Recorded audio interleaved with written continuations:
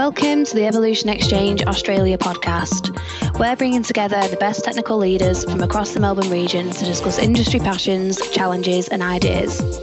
My name's Abbie Green and I connect businesses with talented contractors in the software engineering market. The views expressed by guests are their own and do not necessarily reflect the official position or policy of their organisation. So welcome to the Evolution Exchange Australia podcast. We bring together the best tech leaders from across the Melbourne region to discuss industry passions, challenges and ideas. My name's Abbie Green and I connect businesses with talented contractors in the software engineering market.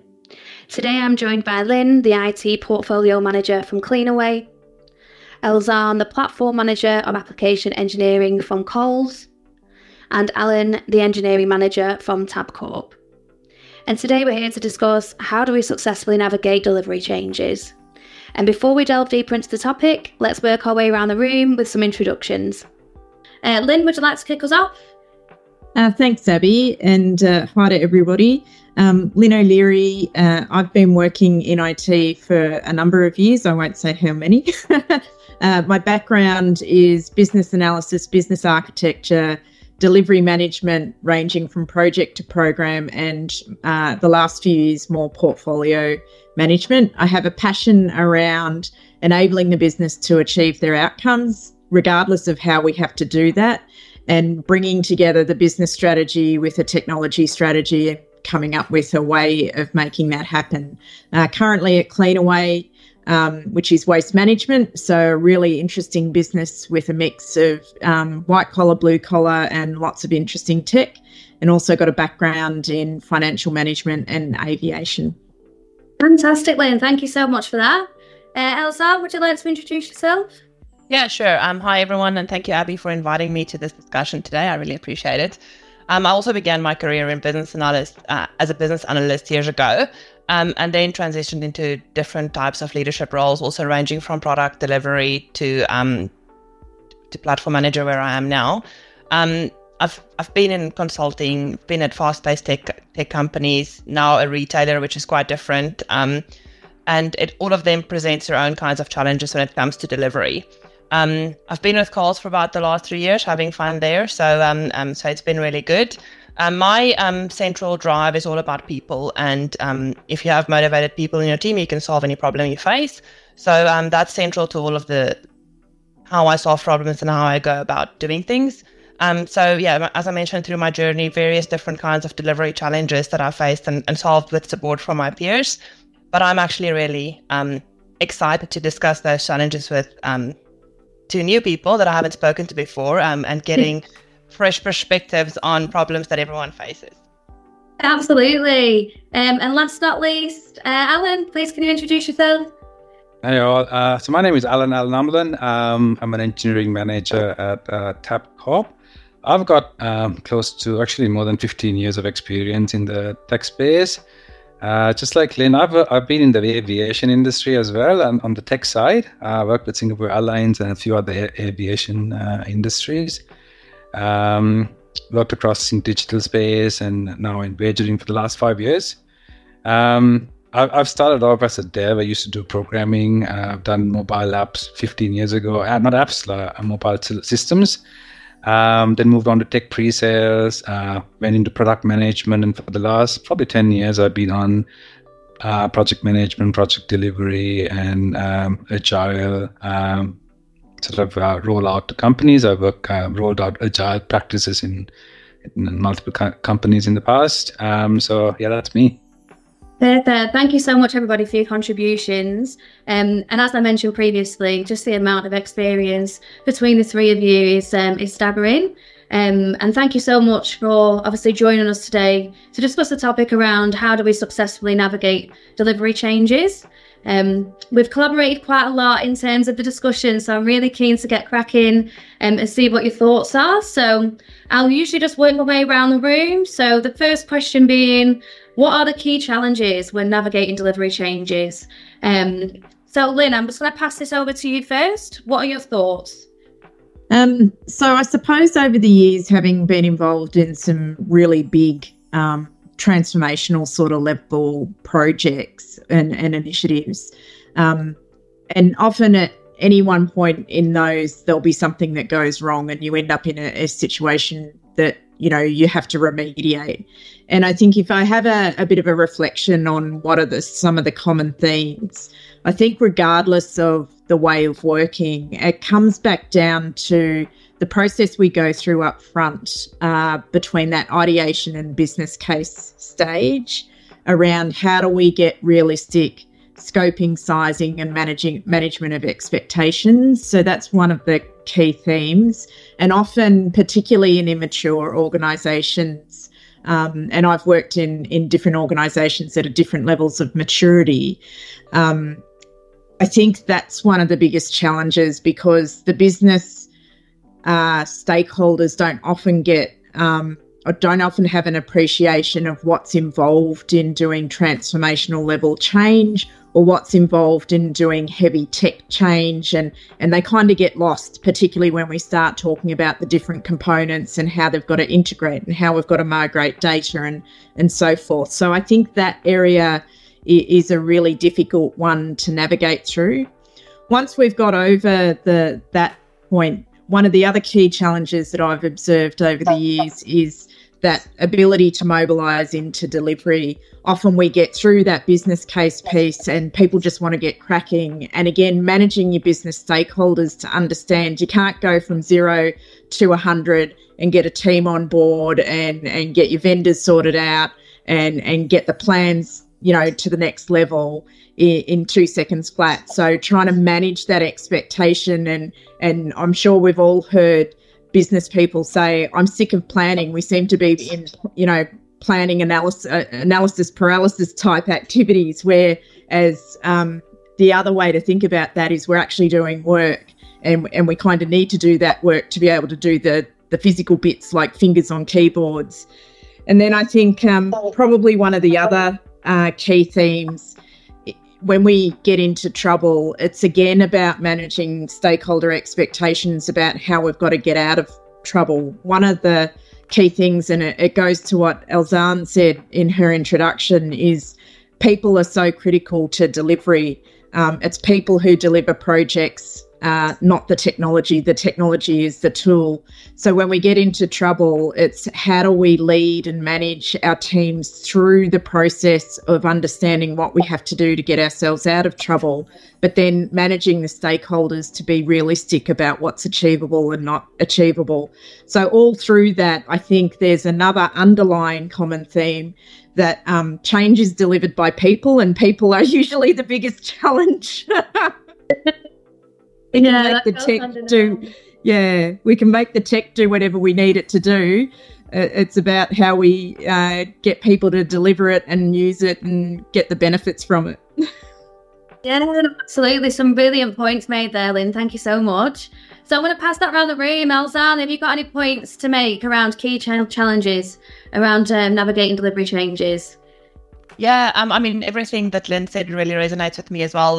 Is the planning and all of that you need to take into consideration. I think sometimes also we go in with changes and not really understanding how those changes are going to impact our results. So instead of just head on changing, like diving into the change, taking a breath and understanding what are we hoping to achieve, why are we changing this, whether it's prioritization or how we're delivering, our process of delivery, our methodologies we're using, all of those things need to be taken into account so we can actually measure our success of the changes that we faced.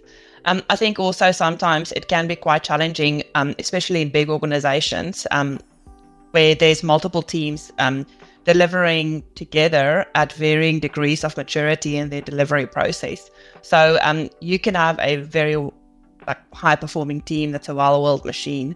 If you have a dependency on a team that's struggling with their delivery process, it's going to slow you down, and that's something that you can't control. So it's facing into those. I always look at the three. I called it the onion.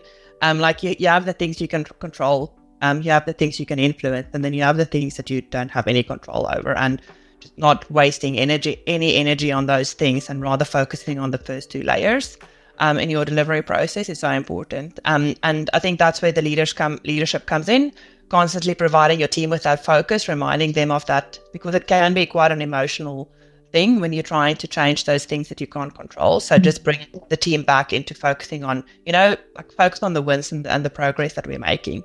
And then I know we're going to talk about it later, but there's always challenging when traditional departments in a company like finance works in a completely different way to technology delivery teams, and having to deal with those challenges that brings is always interesting. Yeah, all really good points as well. Thank you so much, Elzanne. Alan, is there anything that you'd like to add in terms of any key challenges that you face? Yeah, I think I'm currently in an industry which is slightly different, where it's regulated. It's wagering industry, so that itself brings its own challenges, especially when it comes to change. Because I would want to go and change a full stop somewhere, but that needs to go through all the government regulations. So everyone has to review it. The review process could take 3 months. So even though we work in an agile environment, we can't be fully agile, if you know what I mean. So change has to be taken very seriously, because if you change something in the middle, the ripple effect could be massive.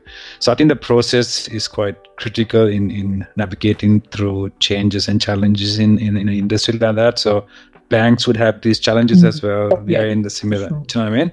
So yeah, that's an area that people will probably have to invest and communicate, especially to the business leaders, because sometimes you'd want to make a change because it's going to have an impact to a customer or revenue or bottom line or whatever.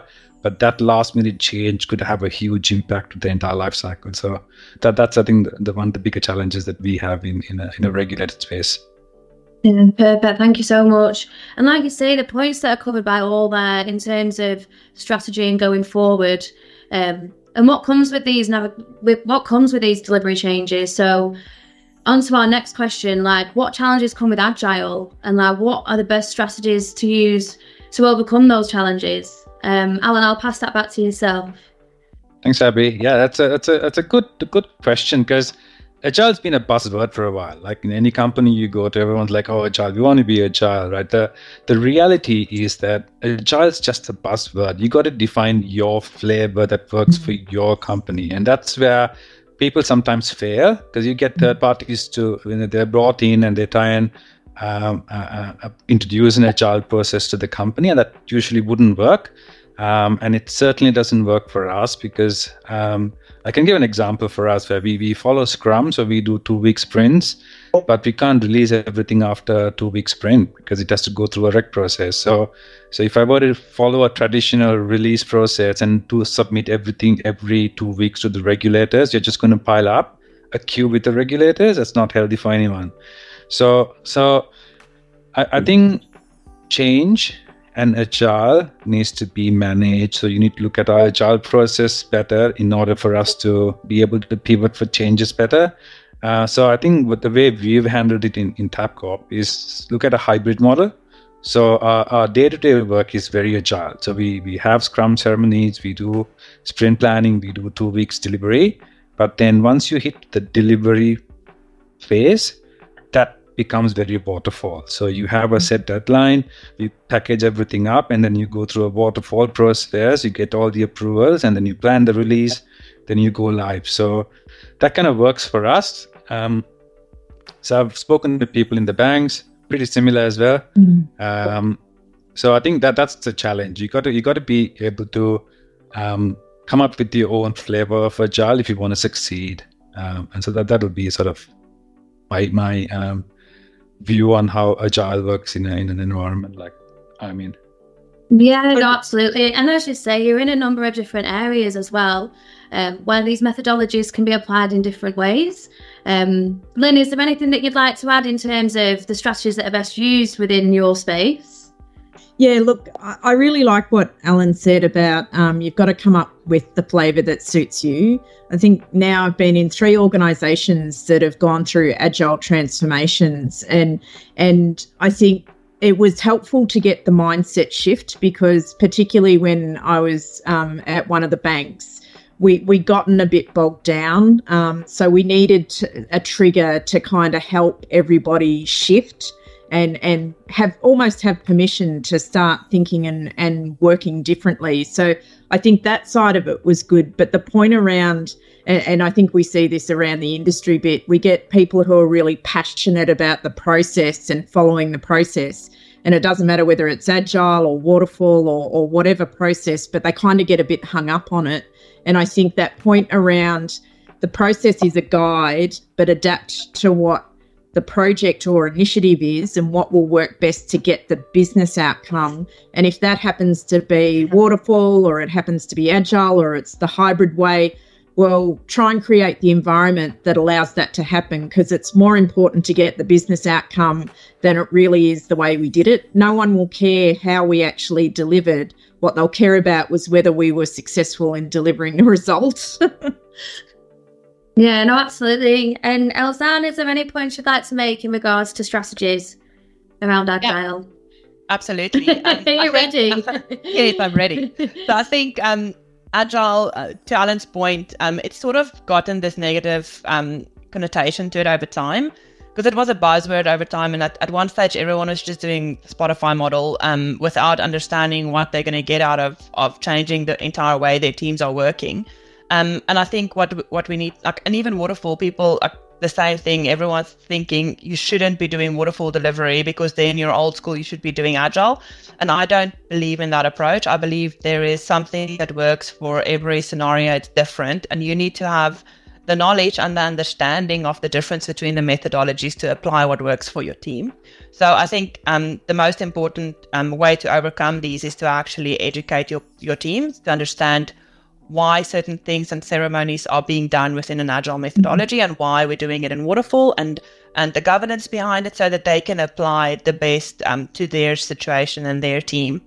And then tying into that, in my experience, I've worked in companies where I was just focusing on managing a chapter, and there was cross-functional teams that were operating. So I was not the only person from a leadership point of view shaping what the teams are doing and how they're doing it. And I've worked in spaces where I was solely responsible for the delivery of a squad.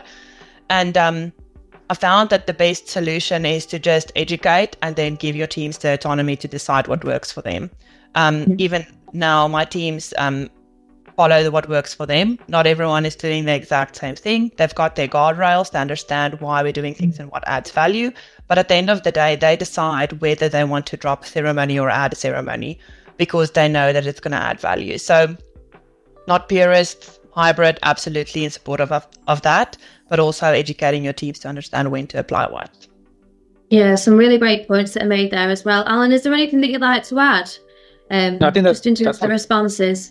No, I think it's a very valid point on communication and sort of letting people know what the purpose of the ceremony is. I think that's kind of critical as well. Especially for multiple teams trying to achieve the same sort of target. There's no point in one team doing it right and the other team not doing it right, and it's going to cause a lot of issues. So I think that's quite critical. It's a really good call out there, definitely. Yeah, no, of course. And which leads on to our next question, which is around instant communications. So Elzanne, I'll put this question to you. So how would you improve intercommunications just to help manage dependencies? Yeah, I think that's what one of the things we discussed before we had this meeting. It's something that I think is on a lot of teams' minds at the moment, given the hybrid way that we're working. In the past, it was so easy to do a huddle at a desk, or you can hear someone talking about something over there, and I'm also interested in that, so you join the huddle. But that doesn't happen anymore with people working remotely. So it's so important to keep encouraging those connections, not only to solve problems together and to manage dependencies, but I think also to share knowledge, and senior people can mentor the junior people in the team better. So we've been, there's several ways we've been doing it. Like I've been doing it over my experience. It's just buddying people up as a starting point when they're new to the team or new to their journey in their special area of speciality. So they have someone that they can go to and start building a relationship with, so they can speak to them regularly. But then we also have we call it our virtual office. So we have a public space where people discuss problems and challenges. And anyone is welcome at any point to be a fly on the wall and listen in on what's happening in that space. So there would be a title and there would be a active call going, and anyone can pop into the call and just listen in. So I'd encourage those huddles, but in a virtual way. But it is very purposeful. Like someone needs to initiate it. So I'm really keen to hear from Lyn and Alan on how they do that in their spaces. But dependencies is the other thing, and it's also a massive challenge, because it comes back to the comments I made earlier about teams working in different ways. So if you're using a platform like Atlassian and you have Jira and it's managed well, it's easy because good data that goes in, you have good data that comes out. But if you don't do it well, it's rubbish in, rubbish out. So you need to find a way where you can have consistency around best practices for those things so that you can start managing it at scale. If you do that well, it becomes really easy to manage. Otherwise, the visibility of it is a little harder to establish. So again, quite keen to hear from Lyn and Alan on their opinion on those, managing those things. Yeah, no, 100%. And I really love the idea of that online huddle. I might put that to my boss. Lyn, what would be your thoughts surrounding that intercommunications piece? Yeah, I think similarly to where we kind of have gone with adopting Agile and bringing it kind of in the centre to that hybrid way of working, I think with coming out of the pandemic and people being able to, move more around, obviously, and come back into the office a bit, I think we've got to get the balance right. And I know I was contracting at one of the organisations in the pandemic just between some of the lockdowns. And one of the project teams actually self-determined they needed to be in the office 3 days a week because they needed to be with each other they were in a high-pressure project. It was at a critical time, and they self-determined. So I think as leaders, we need to encourage, regardless of organisational policy, even though that might get me into trouble, we need to again empower people and self-determine. If you need to be in the office together because that's the best way to communicate, because you need to bounce off each other, or you're in that stage where you've got workshops every second day and so forth. But then when you get past that, it's okay to be separate again. I think we need to kind of give some permission, because I think it's a bit confused out there at the moment. The other thing I have noticed is we are getting better at communicating online. I've witnessed in the last 6 months some really powerful conversations that you went, oh God, we did that all on Teams. So I think we're getting better at it. But the challenge, and I'm not sure what the right answer is, working remotely, the way you communicate is setting up meetings. And so everybody gets drowned with, I've got half-hour meetings, for 7 hours of the day because someone wants to catch up with you. So what do? They set up a meeting. I don't know quite what the answer is, but I really liked what Elzanne said about the virtual huddle. And so I think we've just got to continue to work at it because we've got the technology. I think it's our human brains. We've got to think about how we're talking to each other and how to still be respectful, and how to build the trust to be able to communicate virtually. Because I wouldn't like to see it go back to we have to be in the office 5 days a week. I think everybody's kind of moved past that. In terms of the dependencies, again, that's a difficult one. So if we go back, say, a few years when, again, running really big transformation programs, everyone would get their spreadsheet of all the different dependencies, and you'd sit there in meetings and you'd review it, and it was really stagnant. It wasn't dynamic. So I think in terms of managing dependencies, we've got the tooling that's really effective in terms of Jira and those sorts of things at the detailed level. But I think at the more macro level around if you've got multiple initiatives running and how do they all fit together, I think the conversation is the most important, encouraging the discussion between projects and how you do that, whether it's a meeting or regular catch-ups, but encouraging, say, project managers to talk to each other or the BAs to talk to each other so that can talk about what is actually going on. Because a line item in a spreadsheet to say, oh, this project's dependent on that coming from that project, those meetings, they're just not that constructive. Like, you do go through the process, but it's kind of going through the process as opposed to having the meaningful discussion about what's going on. So I know that wasn't very specific and it doesn't come up with a lot of answers, but it's kind of just reflective of, I suppose, experience and maybe us working together. It's ways of working, I think. Yeah, no, absolutely. And all the points you've made are very valid there. And like you say, it's a lot of that collaboration piece, and within multiple areas, it's having that connect. And how you manage that, I suppose, is very individual, dependent on the company that you work within. So, Alan, what's your take on that? How would you improve intercommunications? I'll start with the point that Elzanne made on the online huddle. I love it. The thing is, kind of resonates with what we do in Tabcorp and what I do with my team as well.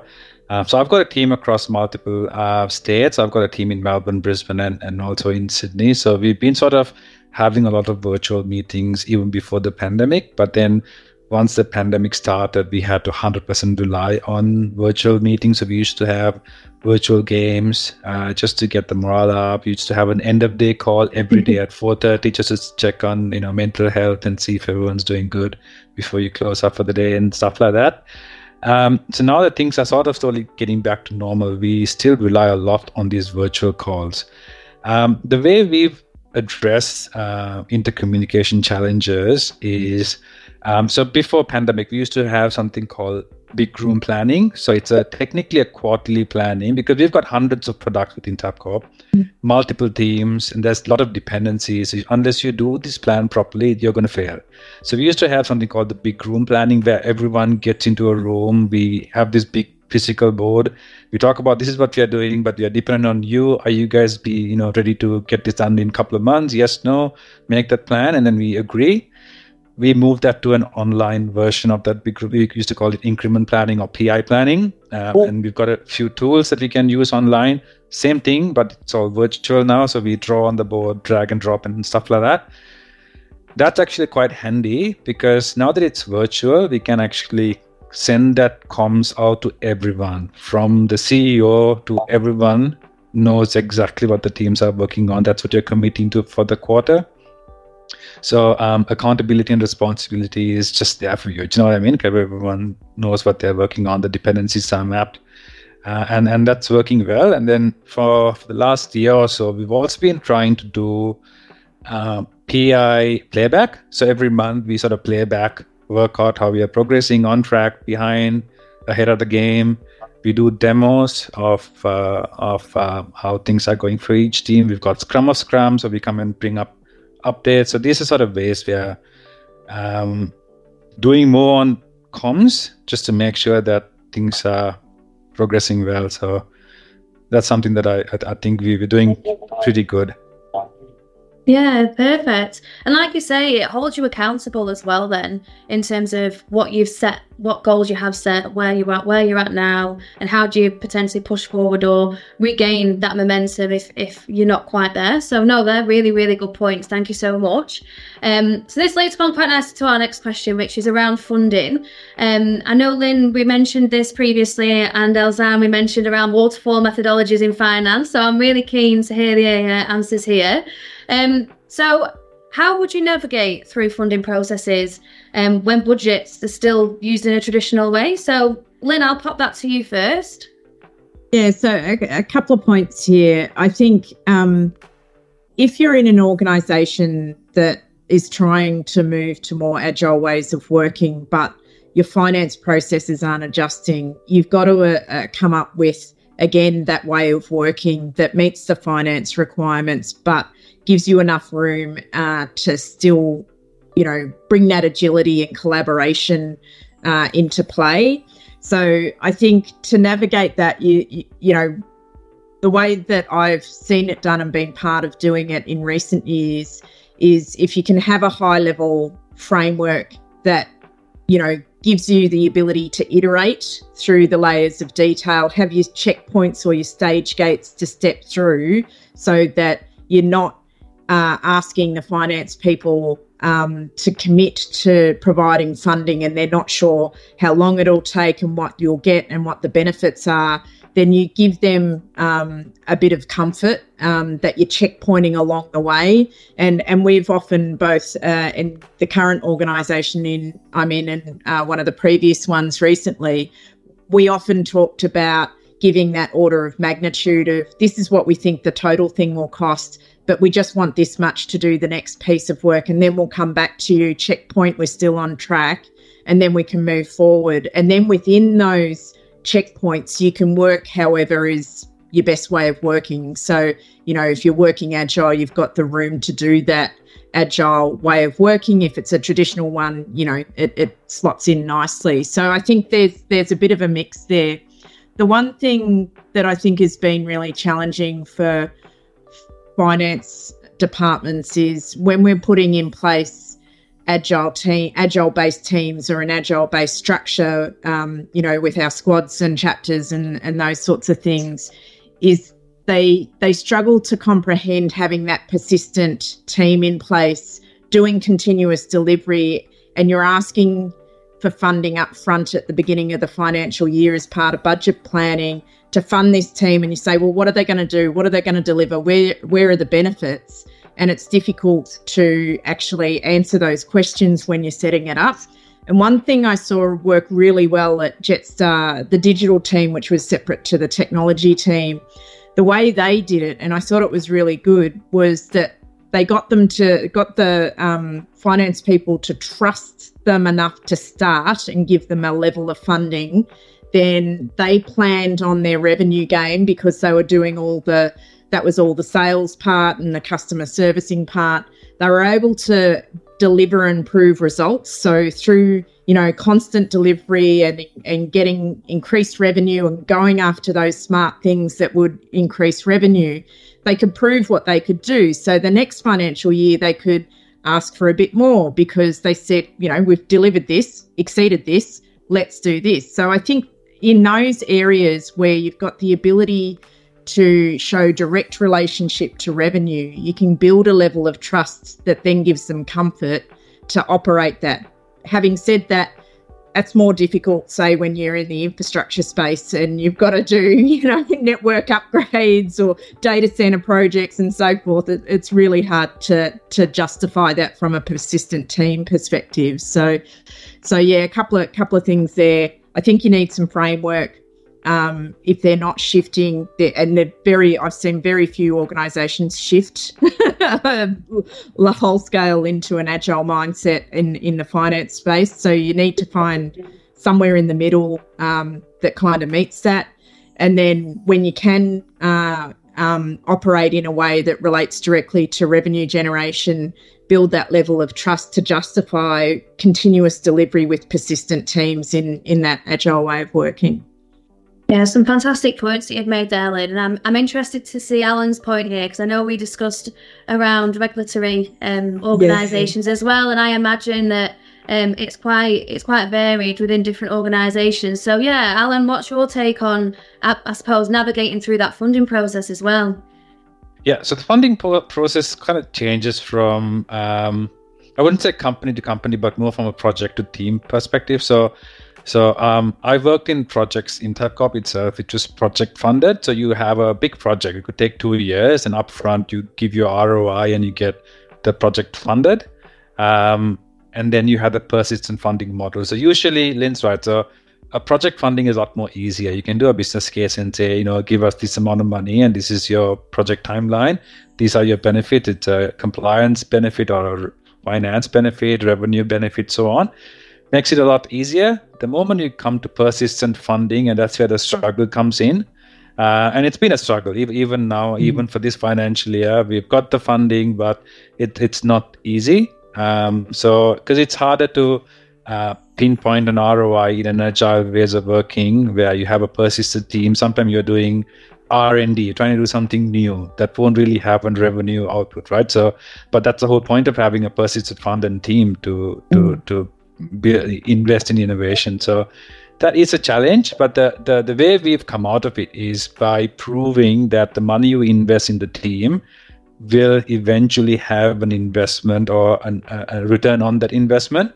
So we've sort of proved it. Took some time, 4, 5 years, 6 years now, They've constantly been delivering value, delivering revenue uplift. So it makes it a lot more easier now to get the funding. So I think it's a process. Once you prove yourself, then I think it makes it easier.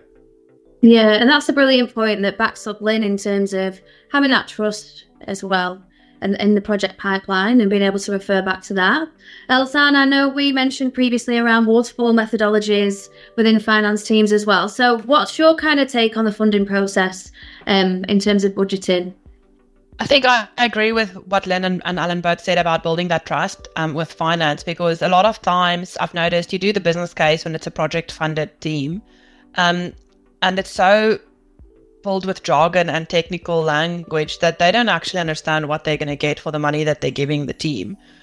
So I think it's also about changing the narrative a little bit so that it's more focused on something that the finance team can actually understand, something tangible that they can latch onto. It's not about building infrastructure or microservices, it's about enabling a customer experience. So changing that focus a little bit more on a zoomed out view, I think really helps. And then I think lengthening the process. So I think it's quite the opposite of what Lyn mentioned, but I think it's different to different teams.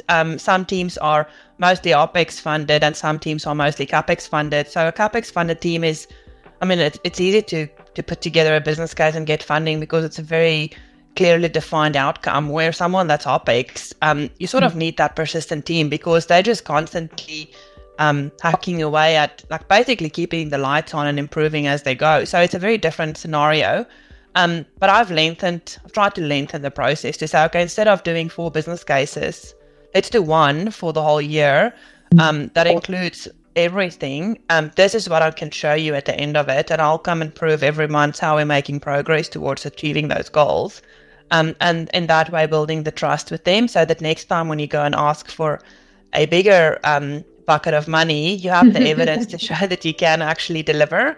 But it is challenging. It's a topic that I've actually discussed quite a bit this year at meetups and other places. I don't think there's a solution to it necessarily yet.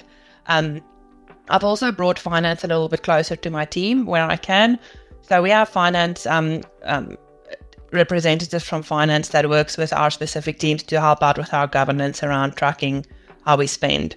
And if they're in closer to my team and they see how we operate and the challenges that we face, they actually understand a little bit more what we're asking for and why we're asking for it. And having that constant person also allows you to build that relationship with them over time. So I found that's been really helpful. And then they can also go and be our cheerleaders with the rest of finance because they understand exactly what we're going through. So those are some of the things that I've been aiming to do, at least in our space. Perfect. And I really love that idea of integration as well within multiple teams and having that kind of open forum, I suppose, learning alongside each other and understanding the projects more in depth. Lyn, is there anything that you'd like to add in terms of the funding processes? Yeah, I think probably just to be clear, I think if we dig into how do you build that trust, it comes back to the results and the evidence. So it's around how you can actually build in measurement capability to prove the results. So if you're trying to justify a persistent team and they're not necessarily revenue generating, what other metrics can you apply? So one example I know I was involved with a couple of years ago, we had lots of issues in one of the business areas with, things going wrong and, our ability to try and get on top of all those incidents and issues, and it needed some continuous improvement. So we started thinking about using the metrics of improving the business performance. So, they weren't a revenue generating area. It was an operational area. And if we could keep the systems up, if we could keep the connectivity going, then that had less business impact associated with it. So I think that mindset of, measurement, results orientated and evidence, that's particularly with finance areas and people, that focus on the numbers. Yeah, absolutely. Alan, would you like to make another point? Just back to the point on OPEX and CAPEX funding that Elsa spoke about. I think one thing that it kind of works for Tabcorp, that I'll share that info here. We've actually spoken to finance and the funding team about the need for an OPEX team, like the product support team, the ops team. They're all OPEX. So we've come to an agreement that you need a bare minimum ops team that's needed to support the business. And we've got a persistent continuous funding model for OPEX with an OPEX budget pre-allocated every year. That's saving us a lot of time to work out our OPEX budget per year, at least from a resource point of view. There's other OPEX budgets we need to figure things out, but from a resource point of view, that helps. So year on year, we sort of focus on what sort of capital funding we need, but OPEX is sort of sorted out for us, makes our life a lot easier. Perfect. Lyn, would you like to add anything more? Yeah, the only other thing I wanted to add in relation to how you actually structure up the funding is, I think there's an element of the portfolio planning that is helpful, and the way that you structure up the different types of change, and picking up on the theme that Alan was referring to around regulatory compliance. So obviously in banking, similar to Tabcorp, that there's a huge amount of regulatory compliance. And when I was with one of the banks, we did start to try and separate out, what were the in our planning activities, what were the compliance activities that we knew were coming up. So, for example, with, all the credit cards and the card schemes, you knew you had kind of a pattern, almost a release pattern you could follow. So you could set your funding and take away all the heat. You'd always get hit from left field if there was legislative or other compliance type changes. But again, if you try and take that away from, all the discretionary activity you do, it can be a better conversation because you're not trying to mix it into the discretionary stuff. And one of the hard lessons learnt through that time that I spent in banking was don't try and mix compliance and discretionary change together. With compliance, get it done, deliver it, get it off the plate, and then look to sort of address your discretionary requirements and initiatives separately, because we found when we were mixing them together, you'd always have to when things went wrong, which they often do in delivery, you'd always compromise on the enhancement style or the change outcome to meet the compliance requirement. And so it kind of ended up with some really difficult situations. That's it as well. And it's having to continually reassess as well. And with that process as well, it moves us quite nicely over to just around how to move and scale as well. Like when you do get those budgets and you are able, how do you do that without disrupting your current team? So I'll pass this one back to Elzanne. How would you move and scale without disrupting your team? I think there's a couple ways you can probably approach it. I usually try and ring fence a team or a stream of work and not disrupt that stream. So it depends how many streams of work you have. If you have a stream of work that's the highest priority, that team is going to be left alone, and we're not going to scale them. We're not going to add new people. We're not going to do anything to their methodologies. They're just going to carry on like they're working. And then I'll focus on scaling in other areas. Because if you scale across the board, it can be quite disruptive. So it's quite challenging dealing with business that are not involved in managing delivery closely. They don't understand, if I give you an extra $250,000, why can't you just deliver faster?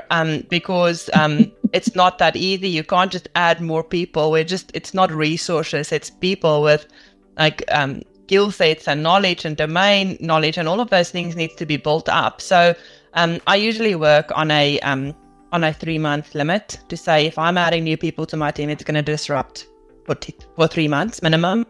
It's also going to take them 3 months to really become productive team members, contributing independently. Before then, they will need support from their peers because they still, they might have the skill set, the core skill of what it requires to be in the team, but they don't understand the specific, like in my example, Coles processes that they need to get familiar with. And people within the business that they need to talk to, especially big organizations usually have different departments taking care of the different portions of the SDLC and getting stuff into production.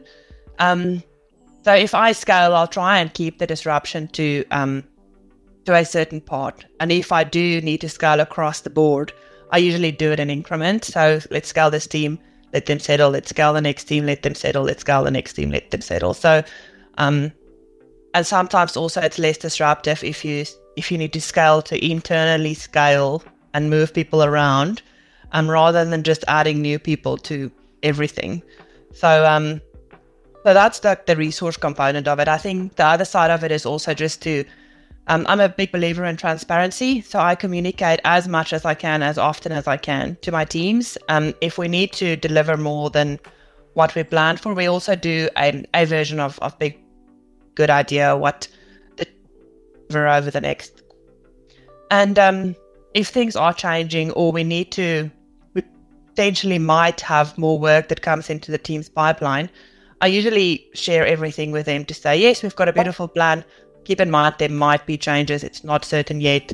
I will talk to you when it does happen. Keep it in the back of your mind. So when I do come and tell them, okay, we're pivoting completely, it's not a total surprise because they knew that I've actually planted the seed months ago already. So I think communicating and being as transparent as you can, because sometimes you can't be, is really also beneficial to the team, because then they're emotionally starting to prepare themselves for the change that's coming without them consciously knowing it. And it's just a little bit easier for them to handle it when it does come and support you. Yeah, I really love your people focus as well, and just a wider idea of the whole team as well, not individual subsections. Really keen to get your thoughts on this as well, Alan. So how would you move and scale without disrupting your team? I agree with Elzanne's comment. I think the way I try to explain this to the management sometimes is, it's constant. Why can't I put more people in to get stuff done faster? Like, you can't put 9 ladies in a room and make a baby in a month. It takes it takes time, right? This is the example I gave. So some of the work, by putting more people, you're not going to achieve much. But there are benefits in scaling up in certain instances. So the way I look at scaling is more on silos. So for example, in the tech space, automation, engineering, I can scale that up with less disruption. It could even to an extent run as a silo project without impacting the rest, and you upskill and increase the test automation within the team. That's quite easily doable. But adding more tech resources means you need to scale. You need to actually drop work to actually achieve faster in the future, because you got to do handovers, training, and that's a disruption. So I try to avoid that mid-PI. If you want to do that, I'll do it to the next quarter and plan it accordingly.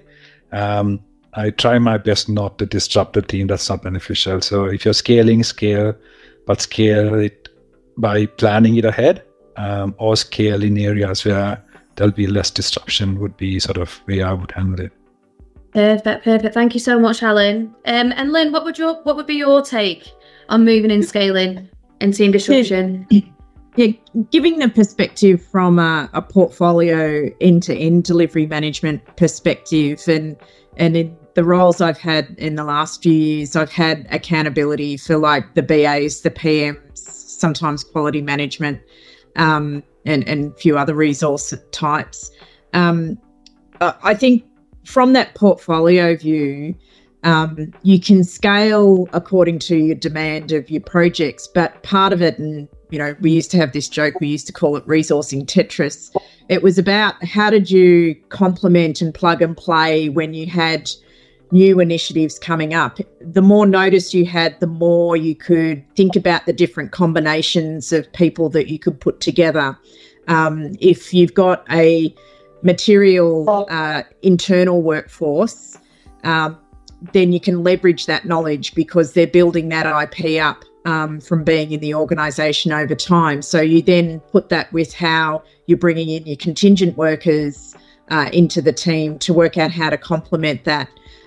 When things come up sort of left field, which happens a lot, obviously, you then have to be able to respond to that really quickly. So again, it's around looking end to end across the team and looking at how could you get some knowledge into something without completely disrupting the other piece. So again, it's all sort of that reactive, sort of looking at the skill sets, looking at the people, seeing what value they can add, seeing where you can minimize disruption, say to one piece of work to actually support another piece of work, because it really has to happen. The second part then in leading projects, one of the things that I think is really important, and it, regardless of what way of working that you're doing, is through the life cycle where you're delivering a specific outcome. You go through different stages, obviously, and regardless of whether that's a short period or a long period, particularly with transformational type change, you've got to recalibrate. And you've got to recalibrate the team to be focused on different things at different times. And that's all leadership, and loved what Elzanne and Ellen said about communicating with the team, keeping them informed, keeping them focused, listening to what they're saying. If they're uncomfortable with where we're at or we're hitting issues, get in and find out what's going on and work out how you need to adjust and recalibrate. And then if you have to supplement and bring people on, you do need to think about how that disrupts, but you may be in a situation where you can't expect the team to do any more. You've got to add people onto it, and you've got to plan for that activity to happen with people coming in and getting people up to speed. Yeah, fantastic points made there. Thanks, Lyn. Elzanne, is there anything you'd like to add? Yeah, I was just thinking while Lyn and Alan was speaking that sometimes, especially coming from a business analyst background, I always realize that in some scenarios or conversations, the problems that business are trying to solve are not necessarily problems that needs to be solved by technology. Sometimes it's a process problem. It's just a process improvement, and it will solve the problem. So I think it's also keeping it simple. And just reevaluating understanding the why behind the request for scaling or accelerating, because it's not always necessary to add resources. And the other thing is just sometimes automating a process or defining a pre-approval to a system or something will already accelerate your delivery. If you just remove some of the red tape in your process, you can actually get the results out to your users faster. So I think it's always important to look at all of the scenarios. Like, okay, we need to scale Y. Okay, what are our options? Is it a process thing, or do we actually really need more people on the ground? And then just reevaluating the situation from there, because sometimes you can save yourself a little bit of trouble and money by just taking a step back and looking at the bigger picture. Yeah, some really good points there made, Elzanne. Thank you so much. And just to revert back to that piece around red tape, I know I've got a question surrounding the regulated space and how to kind of agile release within that regulated space. So Alan, I'll pop this question over to you. So how to agile release in a regulated space? How do we do that? It's not easy, I'll be honest, and I wouldn't call it red tape. It's just a compliance commitment that we sign up. When we are in the industry, we are bound by regulatory requirements and compliance that we need to sort of abide by. But it does bring in challenges, right? So there's the compliance and the regulations are in place for a reason, and then that is in our case, that is to safeguard the punters. Right. So to put it simply, so any work that we do, we'll have to run it past the regulators, make sure that they're happy, get the tick of approval before we put those features out to the market, to the punters. So what that brings in is an additional layer to an efficient, agile release process. So in an ideal world, you start the work 2-week sprint. If you're following Scrum, and 2 weeks later you're shipping something to prod. So constantly you're releasing something to the customers. And also, if things aren't working right, you're failing fast, right? And you can pivot quickly. Where we are right now, we can't do that because we are regulated. So even though we do 2 weeks Scrum, we are piling up all these work for a submission 3 months later, because the rec process takes time. So what happens is 3 months is multiple sprints worth of work sitting together, and at one lot going to prod. So technically, you're not really failing fast; you're failing late, right? And then that brings its own challenges. How do you So you need to have a process in place to navigate through those challenges, because when you fail to fix it, it might take another 3 months, because fix itself needs to go through another reg process. So you got to invest a lot in automation, testing. Your reliance on testing has to be so good that things don't fail, right? So there's a lot of investment here on the quality side of things. And BA and requirements becomes very critical. So in a standard agile process, sometimes we are sort of lenient on requirements. You figure things out on the way as you go, right? But in our case, we have to. That's why I said it at the beginning. We sort of follow a hybrid model where we are big on getting the requirements done early, because you don't want to fail 3 months later. So these are the kind of changes we have to work within that reg space, so that we are successful and we don't fail with releases in a regulated space. Perfect. Thank you so much, Alan. I'm really keen to hear your thoughts as well, Lyn. Obviously with that compliance background as well. So what's your take on agile release within a regulated space? I really agree with what Alan said. I think it kind of has to be at best a hybrid type of approach, and the hybrid at least drives better collaboration, because a number of years ago when we were stuck kind of in that traditional way of working, you just labour through each phase of the life cycle, and you get to the end and then, things didn't work and you'd be back at the start again. So I think you can get some dynamicness, if that's a word, into the process by bringing some of the strengths of agile ways of working, but you're kind of constrained, to Alan's point. And I really liked what he said about the requirements, and I think the requirements in compliance are key, and it's you got to be really clear to actually interpret the requirements and layer it correctly. And what I mean by that is you have your compliance specialists who can interpret the actual compliance requirements, but then you need another layer that takes that for your organisation and interprets the business requirements for the organisation.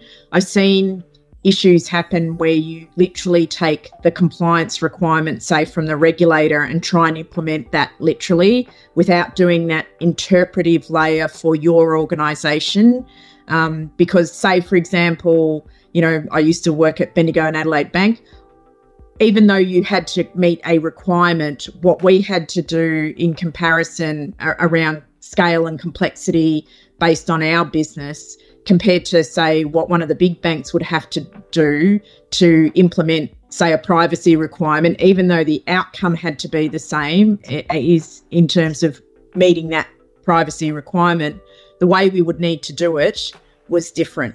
And it would be done, and also you've got different systems to other organisations. So I think that's really important. And then I think the point Alan made about the quality management piece to keep it kind of going and together, so you don't get to the end and find out that, it doesn't work is really important as well. Yeah. Thank you so much, Lyn. I really appreciate that. And Elzanne, I'm really, really keen to hear your kind of take, especially from a BA background. So in terms of agile release, what within a regulated space, what are your thoughts? So I've not worked in a bank or a financial institution previously where it was really strict in terms of the regulated environment. But I have worked in we've built mobile apps where, you very much there's a big marketing release looming that's been communicated to your customers, and you're very much reliant on Apple accepting your app before Christmas rush starts. That you either make it or you miss it. So there's a cutoff. So you either disappoint your customers or you have a buggy app that gets deployed. So I think from that point of view, some of the techniques that we've used, absolutely quality engineering is super important.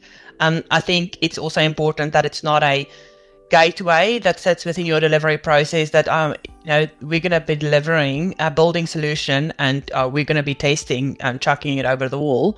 It needs to sort of be an integrated process where everyone's part of championing quality, including analysts, engineers, managers. Everyone needs to be 100% skin in the game on that. But I think also what we've done is wherever we can, getting our solutions as an internal release or a non-customer facing release where you can. So what we've done like in the past is a very primitive solution, but I mean, getting a copy of the app, sending it to my phone and just playing around with it. Like I have the only copy, or like 5 people in the team have the copies of the app, and just, playing around with it and getting a feel for it. And you have that extra pair of objective eyes on what you're building. Sometimes you get a little bit blind if you're constantly looking at the solution you're building, and you don't see the small little nuances, maybe CX and not always just bugs. So I think from that point of view is a technique that we've used quite often. And even now we're releasing with behind feature switches. So although it's done and it's in production and we can observe it in a production-like environment, we don't actually have any usage of our platform yet. And it gives us an opportunity to at least look at its health from a production point of view before we get it into the hands of our customers, which is always, where possible, have been very helpful. Yeah, some great points made there. Thanks, Elzanne. And again, this moves on quite nicely to our next question around how to effectively manage different teams and different priorities.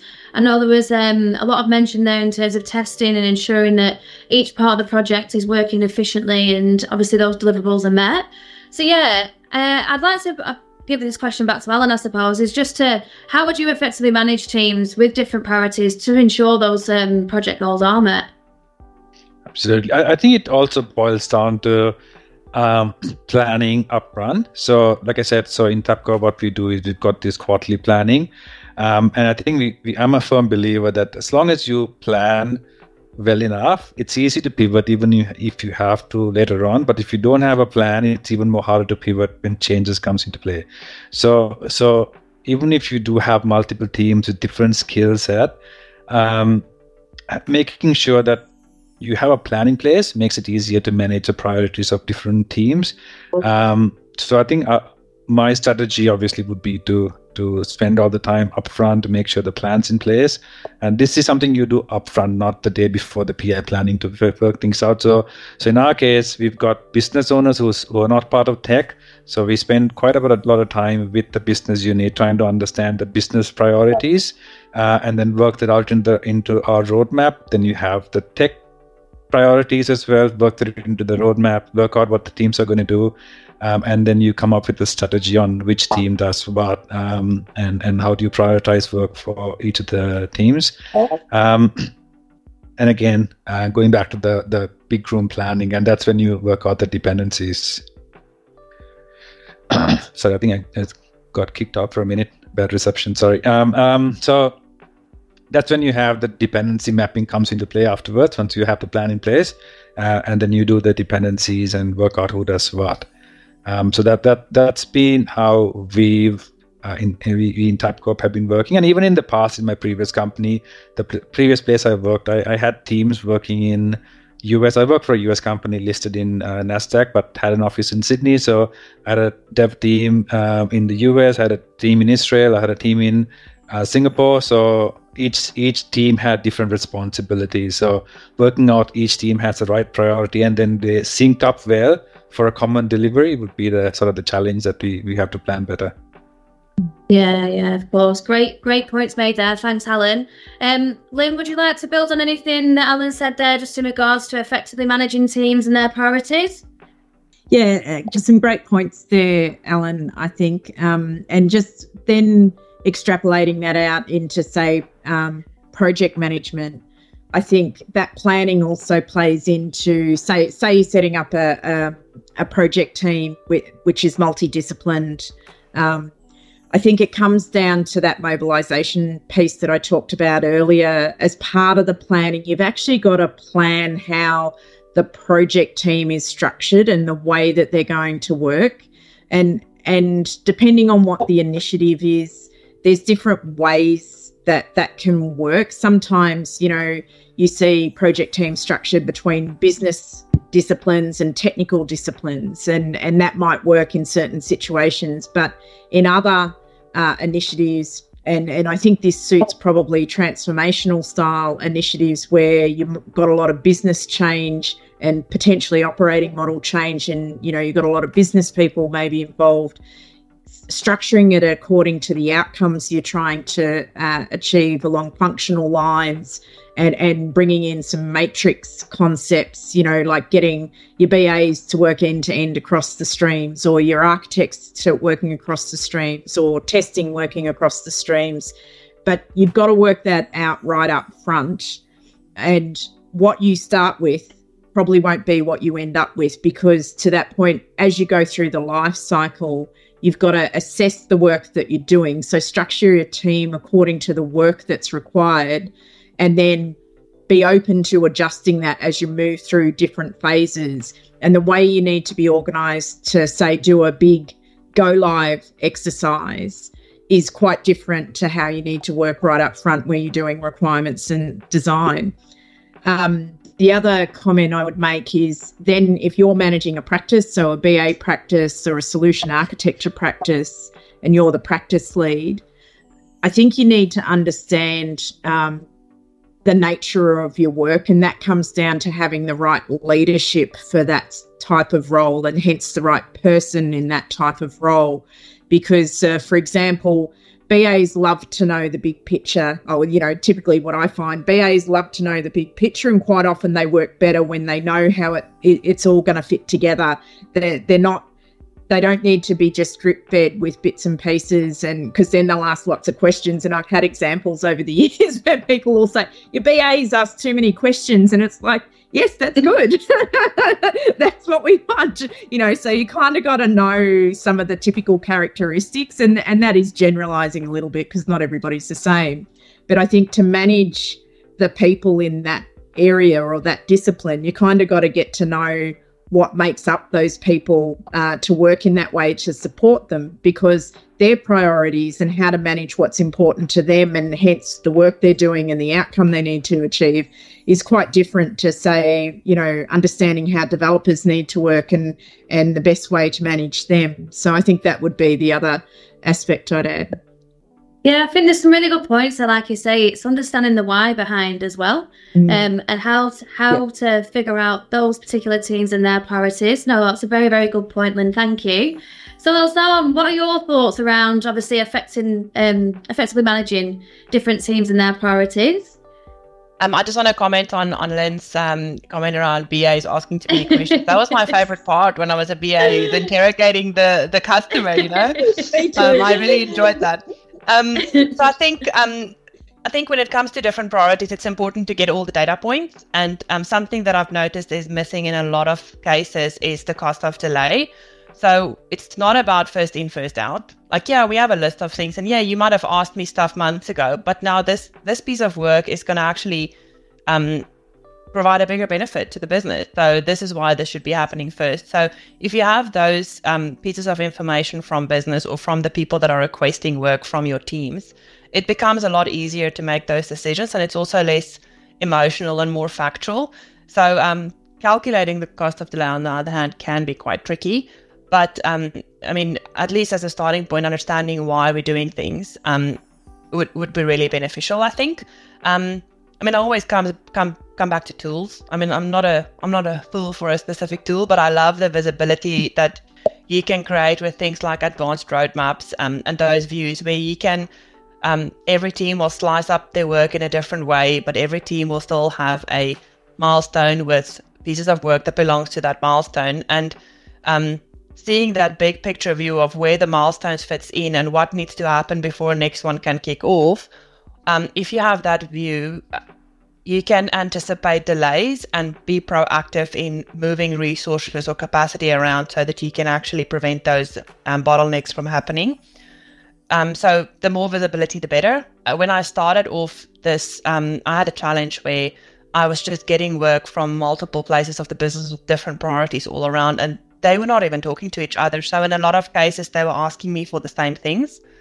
And the first thing I've done is just a simple Gantt chart with everything in there. And if I don't have it, I don't know about it. So, and this is the priority. And if you don't agree with it, let's talk about it. And everyone was just put in a room once every 2 weeks, and we were just discussing it. And having that level of visibility really helped reduce the tension and the frustration amongst the stakeholders. So yeah, that big room tool, give you that visibility, big room syncing up. I mean, you can do it whenever needed. Sometimes you don't even need to do it in person. You can just have an offline dynamic view where people can go and see what is it looking like today and cost of delay. Yeah, perfect. Some really, really good points made there. And even overall, across the whole of the discussion, we've really delved into many different areas. Is there any points anybody wants to make before we wrap up?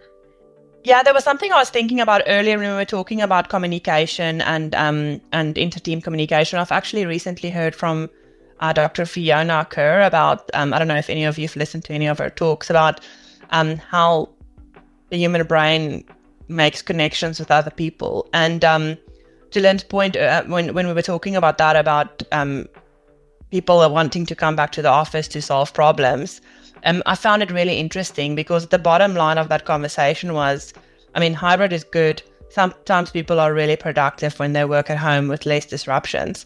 But there are scenarios where you actually will make bigger stride if you connect in person in a physical environment. Because the way that the human brain forms connections is not just about talking to each other and seeing each other. It's actually a whole bunch of non-verbal physical cues that is completely missing when you're talking to someone on a video. So I found it really interesting. And what I've taken from it is that if you meet someone for the first time, new starter in your team, if you need to solve complex problems or if you need to mentor someone on your team, that's where you need to prioritize physical contact. If you've prioritized that, you'll have a strong team that can solve anything remotely or hybridly in a hybrid environment. Yeah. So I just thought I'll just throw that in. I wanted to mention it earlier. Yeah, no, perfect. And you make a really good point as well. It's around body language as well. And really identifying that within your co-workers. I know that it's a struggle for many candidates that we place if they don't actually physically meet the team for a couple of weeks. It is something that we get brought up as well within our line of work, which is good. Alan, is there anything that you'd like to add? No, I'll back Elzanne just comment about physically working together. Whiteboard, this is my best friend when it comes to planning. You can solve world's problem with just drawing stuff on the board. Like we've solved so much of problems, and the virtual board doesn't come anywhere close to physically taking one of these and writing it on the board. Like I bet you. Yeah, I agree. And Lyn, is there anything that you'd like to add? Yeah, I'll build on Alan's comment. I have my own whiteboard in my office at home, and I resort to having through the pandemic. I resorted to having whiteboard sessions with myself, and I'd take photos of them and send them to my colleagues. and to be honest, like yesterday, for example, I was in the office yesterday and spent about 2 hours on a whiteboard with someone, and I was so excited at the end of it because it was like, yes, it's all there and we've talked about it, and those non-verbal cues. But having said that, I also do really appreciate the thinking time that you get just by yourself, and it's interesting just watching the dynamic in the office. You'll be in there, and I think I've become hypersensitive. You get someone who's coughing or something, and you're like, what are they doing? Can they go into a room and cough so they don't disturb me? But just to wrap up though, and I've really enjoyed the conversation today, guys. I loved sharing our thoughts together. Just in terms of that cost of delay, the other thought that I had around that, because sometimes it is really hard to cost that up, but costing that up could also be in terms of business impact. So when you've got competing priorities or you're trying to manage issues through with the business and explain that it's going to take time to resolve, or you're trying to work out which particular initiative you want to take, putting it in terms of the impact to the business and the impact to the outcome rather than the impact to the project team or the cost of the project. I think that is an effective way of sort of trying to work through that prioritization piece, because often, the business, given quite often they don't understand the internal workings of IT or projects and so forth, it all becomes about IT or the project. Whereas if you can turn that around and make it their problem and say, we need some direction on A, B, and C because of this, that, and the other, and this would be the impact of each scenario, I think that helps them connect more, and it makes it more about us as opposed to IT and the business sort of trading off against each other, and we're all in it together. So that's one thing I've found work, and it's also one thing that I've seen happen quite often is the business will put it back onto the project team or the IT department and make it their problem when it's really we need some direction, guys. We need some help here to work out how to, prioritize all this stuff that you want or how to get an answer to this issue. Yeah, no, some really, really good points there, Lyn. And I really agree as well, just in terms of the discussion points that we've had, some really varied points from a number of different areas as well. And I'd just like to reiterate from the beginning of the podcast, just want to thank you all so much for all the contributions that you've put forward over the past few weeks. Like, I've loved chatting to you all individually around your challenges, getting to know you personally. And just once again, just I really, really appreciate everything that you've put forward for us. So once again, just to our listeners back at home, the guests on our podcast today have been Lyn from Cleanaway, also Elzanne from Coles, and Alan from Tabcorp. And again, from the bottom of my heart, really, really appreciate all of the inputs that you've put forward. And I'd love to invite you back onto the Evolution Exchange Australia again. For everyone listening back at home, we hope you can join us next time. And this has been Abbie from the Evolution Exchange Australia. Thanks, guys.